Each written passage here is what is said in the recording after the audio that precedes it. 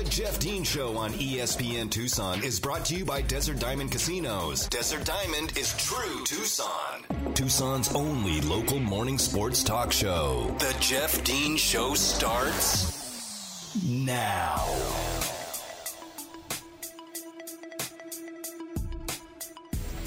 Welcome back to hour number 2 of today's edition of the Jeff Dean Show. I'm Jeff Dean, and whether you're tuning in on the AM side at 1490, on the FM side at 104.9, if you're listening live via the live stream, which you can find on ESPNTucson.com, or if you're somehow mysteriously listening in the future to our podcast, which, of course, you can find on all the avenues where you download your podcast from, whether it's Amazon or Apple Podcasts or TuneIn or Stitcher or whatever have you. You'll find us there for the podcast, and we appreciate you tuning in to the Jeff Dean Show here, now back every weekday from 7 to 9 after my my bout with the C19. Had a little rough one there, but feeling great. I feel great. Like I just still got some endurance and stamina issues with my lungs and things like that, and there's still a little bit of a road to go, and I'm on some new medications which make me a little loopy sometimes, but hey, you know what? A little more loopy can be okay. Pardon me. So, pardon me. There we go. See, there's a lung thing I'm talking about. USC, they kind of started the whole coaching carousel thing earlier this season, right? Clay Helton gets fired in September, way back. They've been running with Dante Williams for the remainder of the season. There were ups and there were downs for USC. They gave up 6,000 points to UCLA in the rivalry game a couple of weeks ago. But they continued with the process. Mike Bond is the athletic director there. Of course, he has been a guy who's been around quite some time. They needed a guy like that to come in. He's been known for some pretty good hires back in the day when he was at Cincinnati. Obviously, he brought Luke Fickell into Cincinnati, and they're now one of only 2 teams remaining in college football that are undefeated. And they are likely going to be, if they can take care of business against Houston, and Houston's pretty darn good in their championship game. But they will likely, most likely, in my opinion, be the first non-Power 5 conference team to participate in the college football playoff, which is, I'm going to be honest, I didn't think I was going to see it. There were certain things in life in sports that I never thought I would see. I never thought I would see a number 16 seed beat a 1 seed in the NCAA tournament. We, of course, saw that a few years ago. And I honestly did not think I would ever see a group of 5 school in the CFP, unless they just somehow got lucky and were able to schedule up. And because Alabama's not going to schedule Cincinnati in a non-conference game. The stakes are too high in losing that game. It's a good program, obviously a good football team, well-coached team. The stakes are too high for Alabama to schedule a team like that. So people are like, well, they don't schedule. I can imagine it's pretty difficult for Cincinnati to schedule. It's like the same way Wildcat fans are upset about Arizona's basketball scheduling. Look. After 30 years of everybody that comes to McHale losing, nobody wants to bring their team to McHale anymore. Like, you're not going to get – Krzyzewski's not bringing the Blue Devils to McHale Center, okay? If they play, it's going to be a preseason tournament somewhere. And look, those are a lot of those are by invitation. You can put your name in the hat all you want, and those committees that put together those tournaments are going to be like, oh, we drew Michigan State and Kansas and Duke and Kentucky. We missed Arizona and all that stuff happens all the damn time. It's difficult to schedule, right? So that's why I was like, no, we'll never see a group of 5 team in the CFP. Well, Cincinnati's right there. Luke Fickell's got him, and Mike Bond was the athletic director at Cincinnati when they hired Luke Fickell, when he brought Luke Fickell in from Ohio State. Now it appears that they are basically just a signature away from luring 38-year-old Lincoln Riley from Oklahoma to USC. Now, what are some of the ramifications of this? Obviously, the other 11 schools right now are like, crap. I mean, Lincoln Riley is a phenomenal football coach at the collegiate level. Obviously, has produced some Heisman Trophy winners. He's a relentless recruiter. I have seen some of the things that Oklahoma was doing recruiting-wise under Lincoln Riley. It is a relentless onslaught of recruiting. I mean, so Oklahoma's recruiting budget under Lincoln Riley became the largest recruiting budget in the entire country. The largest recruiting budget in the country for the last 4 years under Lincoln Riley was Oklahoma. That's incredible when you think about it. Now think about this. Now, depending on which service you subscribe to, okay, of the 5 top players in the state of California, okay, the 5 best players for the 2022 class in the state of California, okay, 4 of them are from the SoCal area, 1 is from NorCal area. 3 of them, 3 of the 5 best players in California had committed to Oklahoma. Now, Lincoln Riley goes into their backyard. Now, those 3 guys, all from L.A. The 3 guys that they had committed, the quarterback, I think it was a wide receiver and a linebacker, or maybe a defensive end or something like that. Anyway, they're all from Los Angeles. They all grew up in the shadow of USC, decided to leave to go to Oklahoma to play for Lincoln Riley. One of them is already decommitted from Oklahoma. hasn't said where he's going next, but I'm pretty sure I know where he's going. So Lincoln Riley heading into USC is now just like, okay, I'm going to move into the backyard of these kids that I was already getting and make things a hell of a lot easier for me.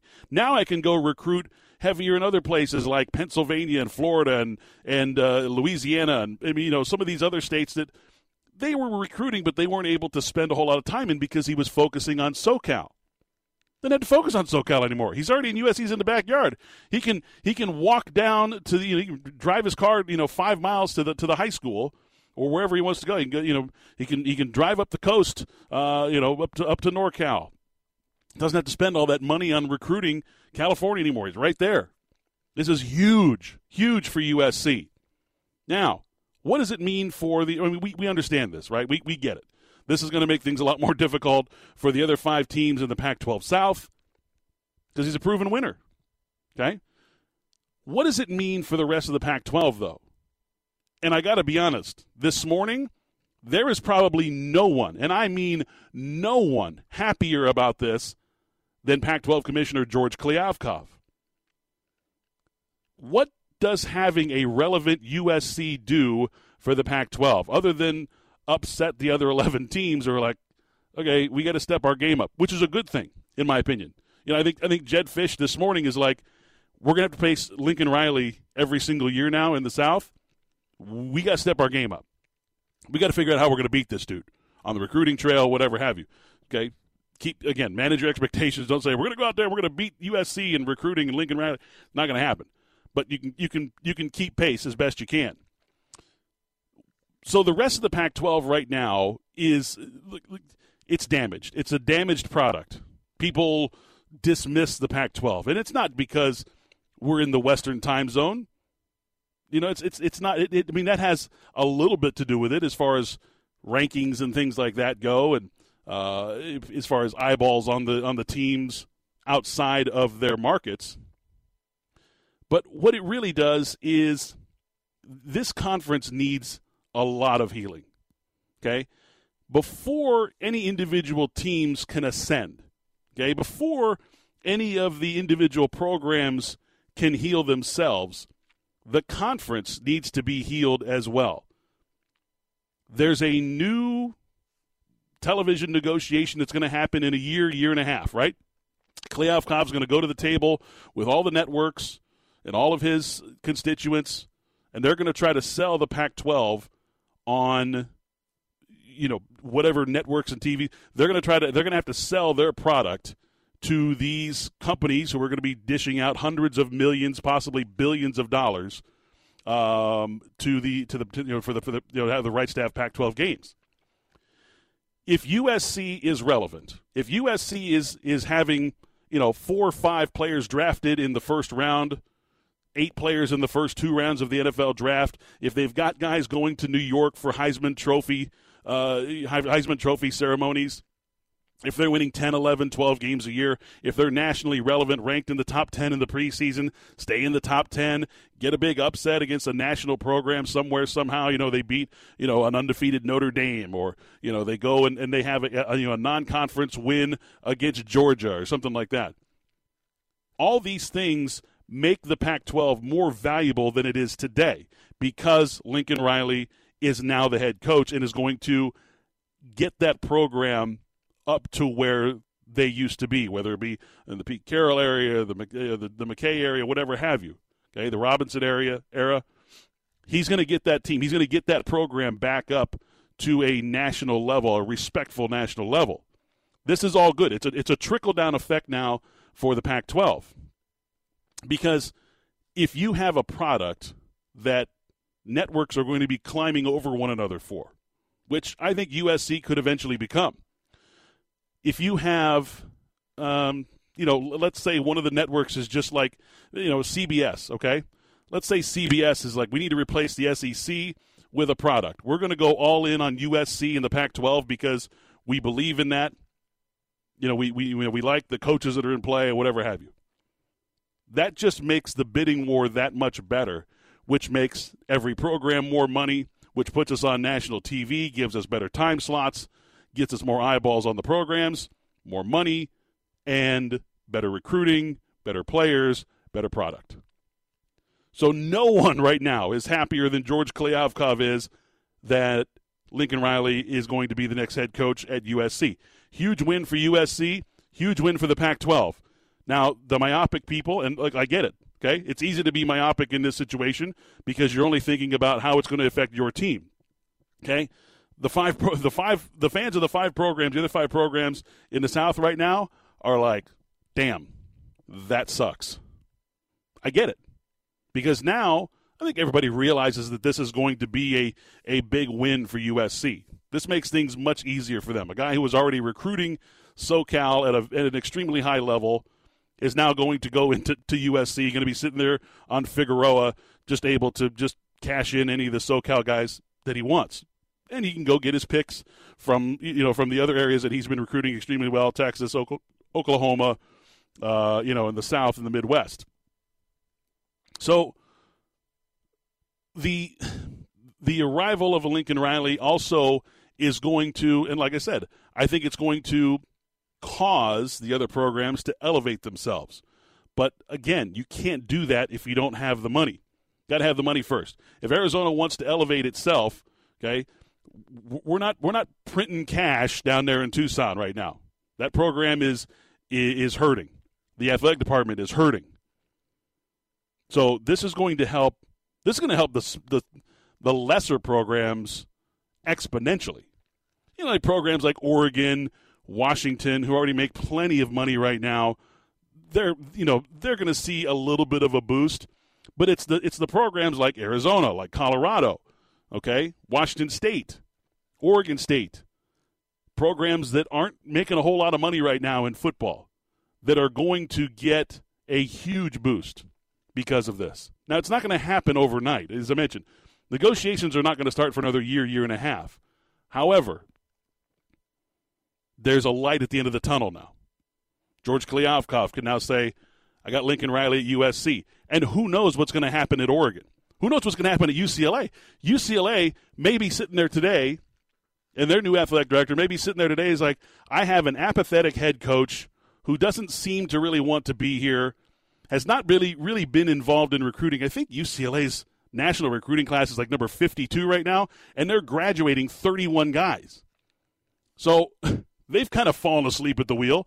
Maybe the AD at UCLA is sitting there going, they just got Lincoln Riley. Maybe we got to go. We got to go lure somebody away. We got to figure something out here. I'm going to go get whomever. This may cause several dominoes to fall, and who knows who Oklahoma's going to hire. There's a lot of programs out there right now looking for head coaches that could come call into the Pac-12. So we'll see. But I think this is a great thing for the Pac-12. I'm always a fan of greater competition. That's just the way I've always been. I don't like to beat teams who are missing their best player, and I think that better competition forces everyone to raise their level. At least teams and programs who give a damn, right? Because if you have someone in place that doesn't give a damn, and the conference is getting better, and they just go, we can't beat these guys. We'll just we'll just go 3-9. I'll cash my paycheck. I've got a $14 million buyout when it's all said and done. If they want to fire me, I'll just cash that into ha ha ha ha ha ha ha, all the way to the bank. So I like when competition levels are raised. It's healthy. It's healthy for everybody. It feels good to have strong competition because I just think it pushes everyone that much more. I don't know. Maybe that's just a competitive side of me. Maybe that's not the way everybody feels. But I prefer to have strong competition. People talk about the SEC being so great and all this other stuff. I think the SEC has been so top-heavy for the last several years. I don't think that conference is healthy. Now, adding Oklahoma and Texas will certainly change things. Okay, that gives them a legit, and I mean a legit 9-program conference. That's strong as hell. I mean that's about as strong as it gets. I've always felt like conferences like the Big Ten, where you have at least half of your conference is strong. Now you have some also-rans. I get it. Every conference has them. And a couple years ago, the ACC was that conference. It had 10 strong teams in it, and a few, teams slacking. And the few of those teams that were slacking were like, oh, Florida State and Miami stink. That was kind of weird, but things happen. Ebb and flow of college football. Remember, Alabama was terrible in the early 2000s as well. Things turned around for them real quick. Hire the right guy, things change. So, I like the hiring of Lincoln Riley at USC. I was shocked a little bit by it. I didn't see it coming. I think a lot of people didn't see it coming, and Lincoln Riley, very coy during his press conference, said, look, I'm going to stop you right there. I am not going to be the next head coach at LSU, and then dipped his head like, yeah, that's not a lie, but it's also not exactly denying the fact that he's not going somewhere. He's just not going to LSU. So smart move by Lincoln Riley there. He's a smart guy. But, look, it's a good hire for everybody here, in my opinion, and I think it only makes the Pac-12 stronger, and that's always better for us. Help us stuff the streetcar this Friday from 8 a.m. to 5 p.m. as we stuff the Sunlink streetcar, which is going to be stationed at 4th Avenue and 8th Street. Actually, I think it's there right now. We're collecting new unwrapped toys and cash, benefiting the Toys for Tots charity. Of course, always around this time of year. Santa's going to be there at 4 p.m. if you want to bring the kiddos down to see Santa Claus. He's going to be flying in to make a special appearance right there at 4th Avenue and 8th Street as we stuff the Sunlink streetcar right there, benefiting Toys for Tots. If you want more details, you can go to ESPNTucson.com. When I return, we'll talk some NFL. There were a few games yesterday, a couple of really, really bad games, a couple of pretty darn good ones. We'll take a look at the playoff seedings as it stands right now, as the two teams that are playing tonight aren't going to have a whole lot of a say in that, at least not at the moment. But we'll talk about some NFL and some of the takeaways from what we're seeing after a nearly finished Week 12 in the league. That's next right here on The Jeff Dean Show. The Jeff Dean Show on ESPN Tucson is brought to you by Desert Diamond Casinos. Desert Diamond is true Tucson. Now back to the Jeff Dean Show on 1490 AM, 104.9 FM, ESPN Tucson. Welcome back to the Jeff Dean Show here. Glad to be back with you guys on this Monday here in Tucson as we are going to be back with you here every weekday from 7 to 9. The NFL yesterday, I won't go through the Thursday games. It's too long ago in the grand scheme of things. I don't think a whole lot of surprising outcomes. There were a lot of blowouts yesterday and some really bad football being played. Like the Giants-Eagles game was bad. I know that people were like, oh, the defenses were so good. Those teams couldn't. They had a hard time getting out of their own way. The Eagles didn't even show up until third quarter. The Falcons-Jaguars game, I don't think we expected much out of that. Jets and Texans was strange and interesting. But then the Ravens-Browns game last night, God, it was terrible. There was that one segment where there was a turnover a play, then a turnover, then a play, then a turnover. I'm just like, what is happening here? Ravens and the Browns don't – and the Ravens are fighting a million penalties, right? Injuries right now. So I guess they have a little bit of an excuse. But, my God, what a horrible display on Sunday Night Football last night. That was just awful. I think some of the surprises from Sunday, the Bengals just putting it on the Steelers, and I mean just smoking. That game was over at halftime. It was 31-3 at halftime, and the Bengals just couldn't be stopped. Roethlisberger looked awful yesterday, throwing a couple of picks, just giving the ball up. Like that was an ugly performance by the Pittsburgh Steelers, as they're now 5-5-1 and looking up at the Bengals and the Ravens, both in the standings of the AFC North. The Buccaneers-Colts game was a great game. That was kind of a back and forth. You know, I talked about the Colts earlier this year, and talking like week 1, week 2, that I felt they were one of the top 3 rosters, as constructed, one of the top 3 rosters in the NFL. They had some injury issues, and I still have questions about Carson Wentz at the quarterback. He's a bit of a ragtag, saloon shooter at times. But, they've been good enough in certain situations. They can score, they can defend, they play great special teams. That's a team that's going to be tough to contend with. They're 6-6 right now. They had a rough start to the season, obviously. They've got some good wins, and they lose at home to the Buccaneers yesterday. It was more like when I was watching that game yesterday, it was like, the two Patriots that came over, and I'm not talking about Tom Brady. I'm talking about Leonard Fournette and Rob Gronkowski. Two guys that basically said, I want to go and play with Tom, were the difference in that game yesterday. Fournette was he was a manimal yesterday. He was absolutely incredible. And that's my nickname normally for Rob Gronkowski, has been since I was watching him wear the 48 in the Cardinal and Navy at Arizona Stadium. He's been the manimal. He had 7 catches, 123 yards. He was unstoppable.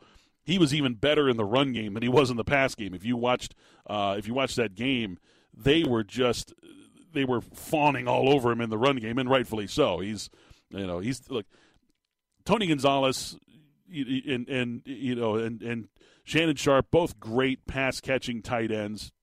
But when you talk about just the overall position of tight end and what you expect out of your tight end, there's no one on earth that has ever watched football that can say there's no better tight end in the history of the game than Rob Gronkowski.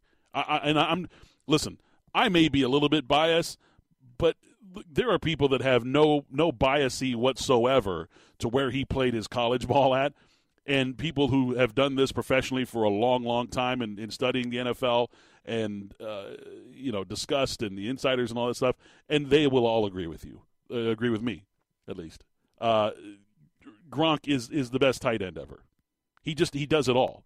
And it's because – yes, he's a great athlete. He's obviously very strong. He's very fast. But, in talking to Chris, his brother, who I've got a pretty good relationship with, it's about Rob's brain. His brain, his football brain, is so far advanced from other tight ends and other players in the league. When you watch him run a route, he doesn't outrun the safety or the linebacker. He is able to hedge. He's able to shield them and give his quarterback, Tom Brady, an open target to throw the football to. And then once he catches once the ball's in his radius, he catches. I think I can count on one hand the amount of times in his 12 years now in the NFL that I've seen Rob Gronkowski actually drop a pass. Like he doesn't drop him. He's got those giant, strong hands. He just sucks the ball right in there. And then once he does that, he's hard to bring down. He's just simply the best tight end ever to play. I remember a statistic. I think it was like the 2015 season, the 2014 Patriots season, 15, 16, somewhere around there. Anyway, they were talking about it was one of the years where the Patriots just running the hell out of the football. Like they were like number 3 in the NFL in rushing or something that year. And they were talking about the amount of yards per play when they run, like when Gronkowski is on the field, when they run the football, and then when they run the football to his side as opposed to running the football away from him. and they averaged like 2.6 yards per running play when they ran away from Gronk. And when they ran to Gronk's side, when he was in run blocking mode, they were averaging like 6.3 yards per play. I think it was 6.3 or 6.4 yards per play. He's the best blocking tight end too. It's remarkable how good he is, and he was a huge game changer yesterday. He was a big difference. Indianapolis, they threw everything but the kitchen sink trying to cover him. They couldn't do it. He still had 123 yards receiving in that game, and then opened up the running game for Leonard Fournette. And even though Tom Brady did not play all that well, they got a big win on the road in Indianapolis. And then there's the 49ers, who were written off 5 weeks ago. All of a sudden now they're winners of 4 of their last 5.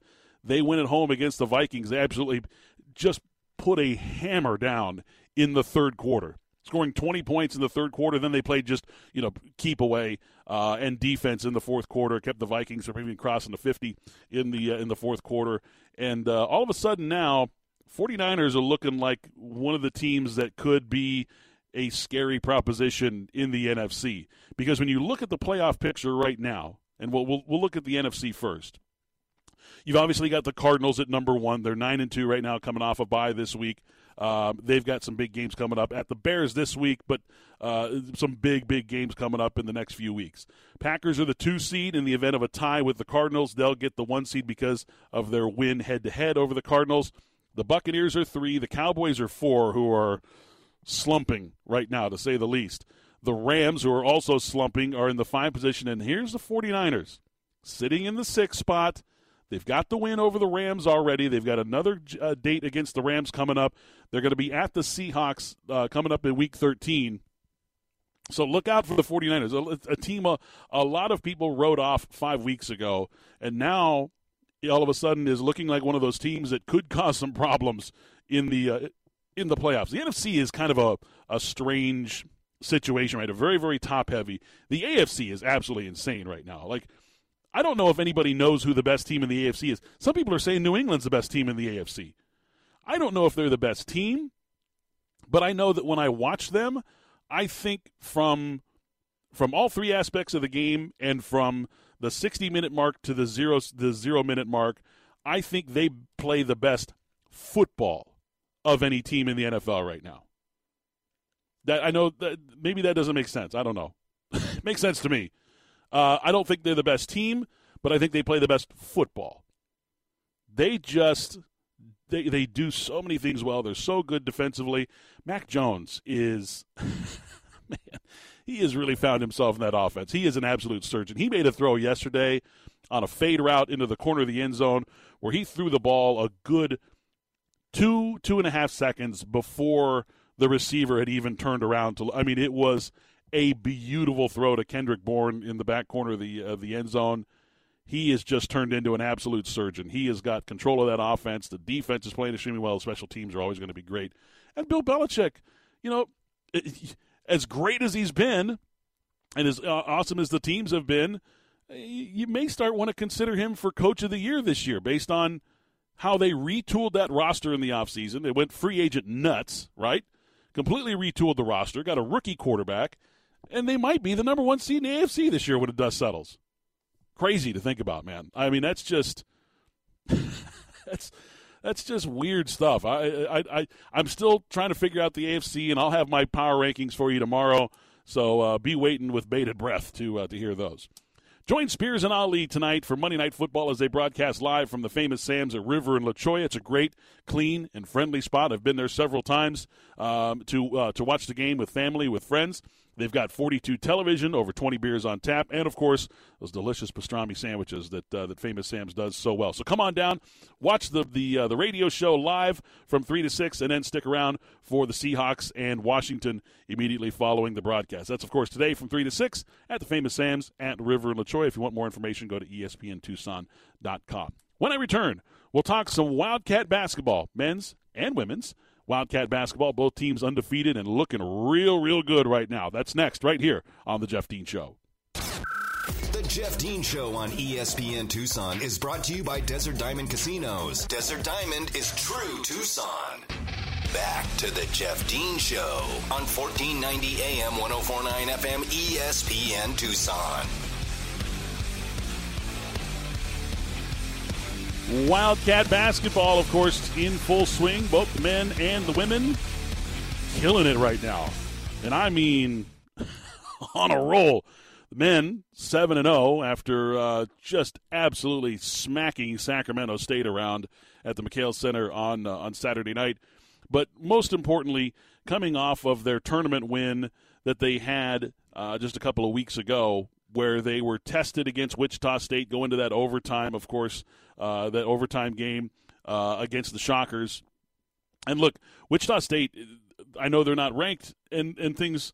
That's a good basketball team. They're a well-coached team. They got a couple of transfers in this offseason, and that's a team that fights, obviously. I mean, if you watch the game, that team was relentless in their attempt to make the comeback. And look, I mean, a few lucky shots, a guy basically running out of bounds throws the ball in the air, goes in the net. I mean, stuff like that's going to happen every now and then. And Arizona, I felt like they took their foot off the gas a little bit in that game. But I thought what was important is that they were, they had the big lead. Wichita State was able to tie it up with them. And then they didn't give up. They didn't let that deter them. They fought back. They got back in the game. They got tough. And then, of course, in the overtime, they ended up outscoring the Shockers by 4, getting that win. And then 2 days later, they turn around in the championship game against Michigan, who was at the time the number 4 ranked team in the country, and just absolutely put a beat down on the Wolverines. And I mean, like, you watch that game, you look at the final score, 80-62, I think it was, 18-point win, and you're like, wow, okay, that's a good win for Arizona. Arizona had 18 dunks in that game. Like, the game wasn't anywhere nearly as close as that score indicated. That game was over early, and Arizona just continued to pile on. That was an impressive win for the Wildcats. And, you look at all these teams around the country. I think there's 25, according to KenPom, I think there's 25 teams remaining out of the 358 that play D1 basketball. I think there's 25 that are still unbeaten, and Arizona, of course, one of them.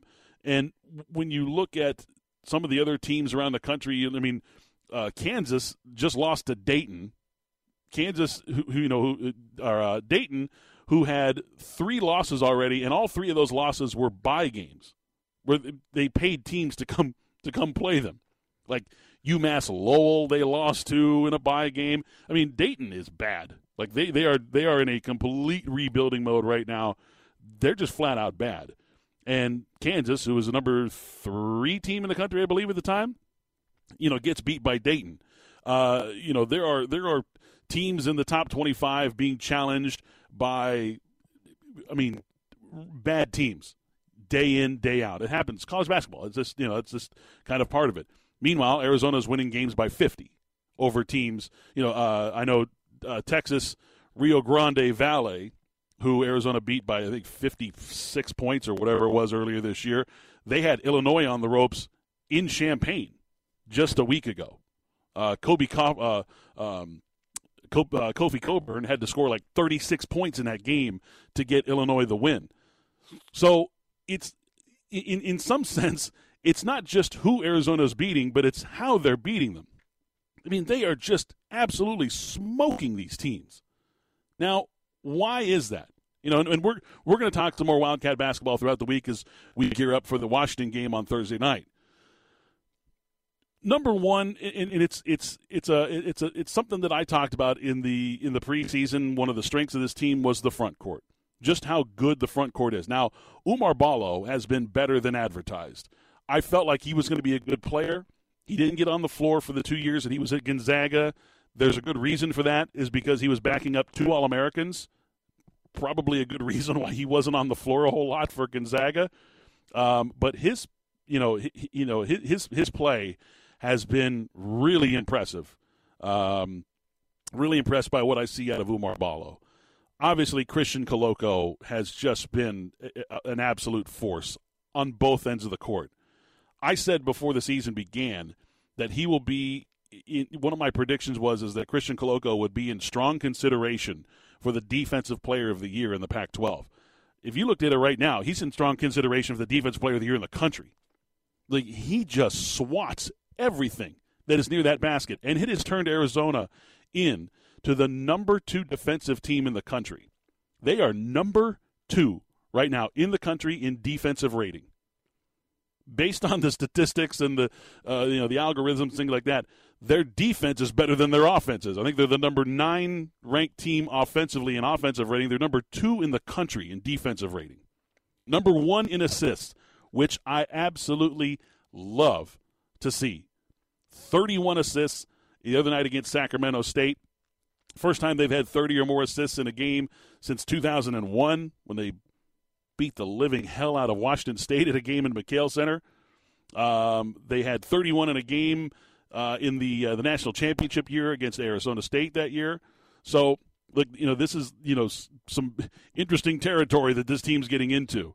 They're scoring a ton of points. They're a lot of fun to watch.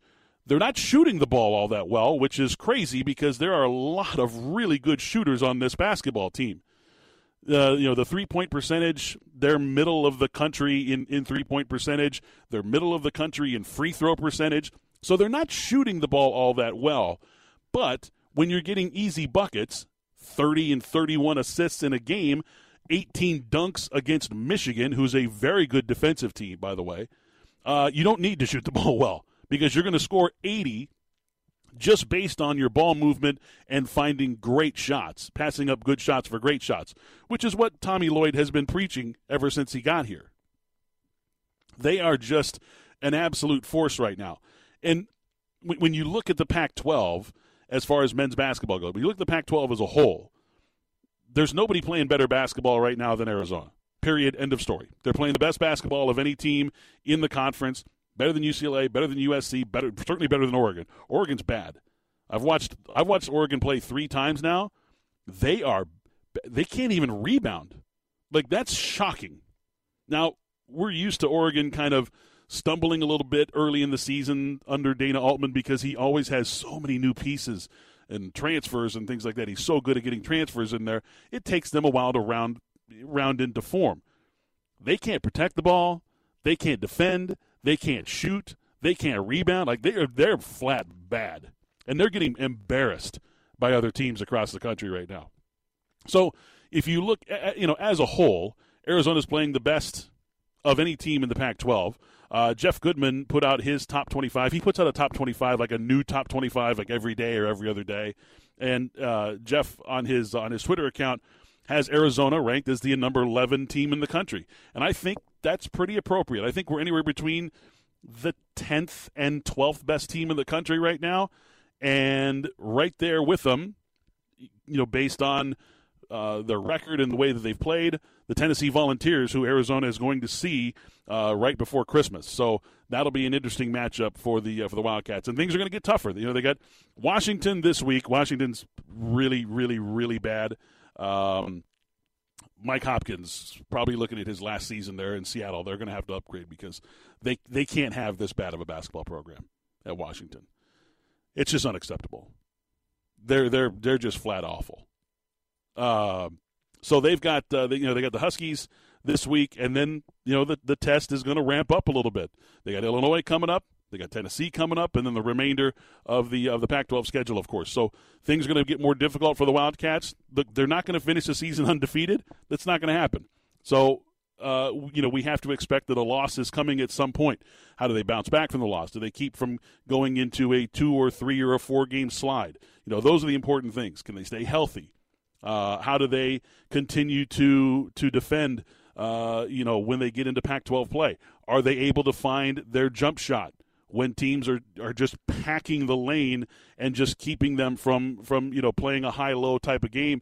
Are they able to shoot over the top of zones and things like that when teams are just packing it in? These are all things that are going to have to be answered. But right now, 7-0, demolishing every team in their wake, things are looking real good. And, of course, the women's team, they just continue to just be so impressive.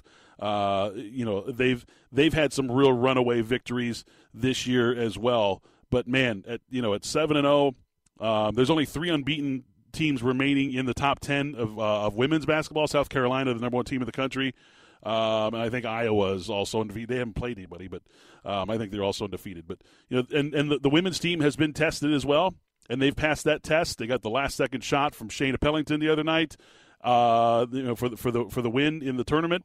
And things are going well for Adia Barnes right now. I think a lot of people undersold that team, and that was a huge mistake. I think on both sides. Arizona men's basketball didn't get the credit that I think they deserved. And again, I can understand that, brand new head coach and all that kind of stuff. I get it. But both of these teams were highly, highly undersold, and they are overperforming right now, and they are just absolutely rolling. So we're enjoying some basketball as it is full-fledged basketball season in Tucson at the U of A, and we'll be looking forward to the upcoming games coming up this week for both of those programs as well. We're going to take a timeout. When I return, put a big, bright, red, shiny bow on today's edition of The Jeff Dean Show. That's next right here on ESPN Tucson. The Jeff Dean Show on ESPN Tucson is brought to you by Desert Diamond Casinos. Desert Diamond is true Tucson. More of The Jeff Dean Show on 1490 AM, 104.9 FM, ESPN Tucson.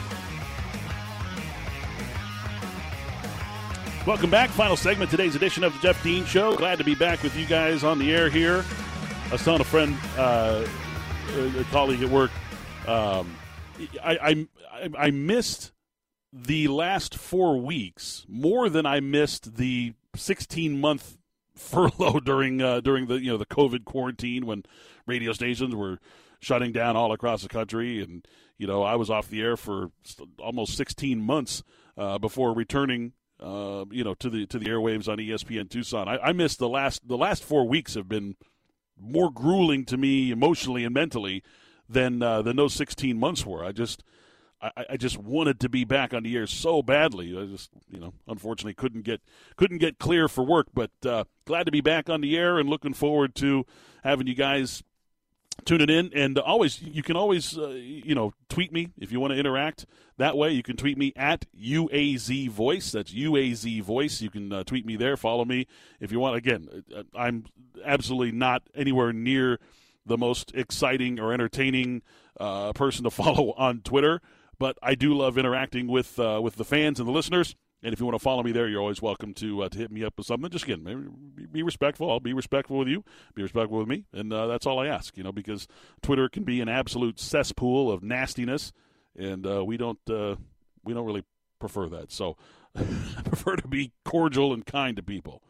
The college football conference championship games coming up. Of course, Pac-12 is going to be on Friday night. That's going to be Oregon versus Utah. That game's going to be in Las Vegas. That game will be broadcast on ABC. And I think the Utes are a 3-point favorite going into that game.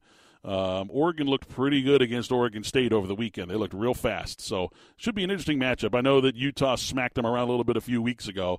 I think this one will be a little bit closer. We'll have to see what Mario Cristobal and his staff comes up with for their game plan against Utah. And, of course, we know very well that Kyle Whittingham in big games always has a good game plan, always does well coaching the Utes in those big games. Then on Saturday, the Big 12 championship, Oklahoma State and Baylor. So, look, this was a best-case scenario for Bob Bowlesby in the Big 12 that neither Texas nor Oklahoma are in the Big 12 championship game. They're laughing, ha, ha, ha, ha. Oklahoma State and Baylor, two teams that feature great defense in the Big 12. Yeah, it's been a year of defense in the Big 12. Those two teams are going to be facing off. That game going to be at the Jerry Dome coming up. Speaking of the Jerry Dome, it just came out that Mike McCarthy is tested positive for COVID, so he will not be with the team when they play the Saints this Thursday night, which is probably a good thing for the Cowboys. They won't have any clock mismanagement and such going on without McCarthy there, so that'll be good for them. SEC Championship, Georgia and Alabama. That game is going to be Saturday afternoon. The ACC Championship, who cares? Pitt and Wake Forest. And the Big Ten Championship game, Michigan playing in their first ever Big Ten Championship, coming off of their victory over the Ohio State Buckeyes over the weekend. They're going to be taking on Iowa.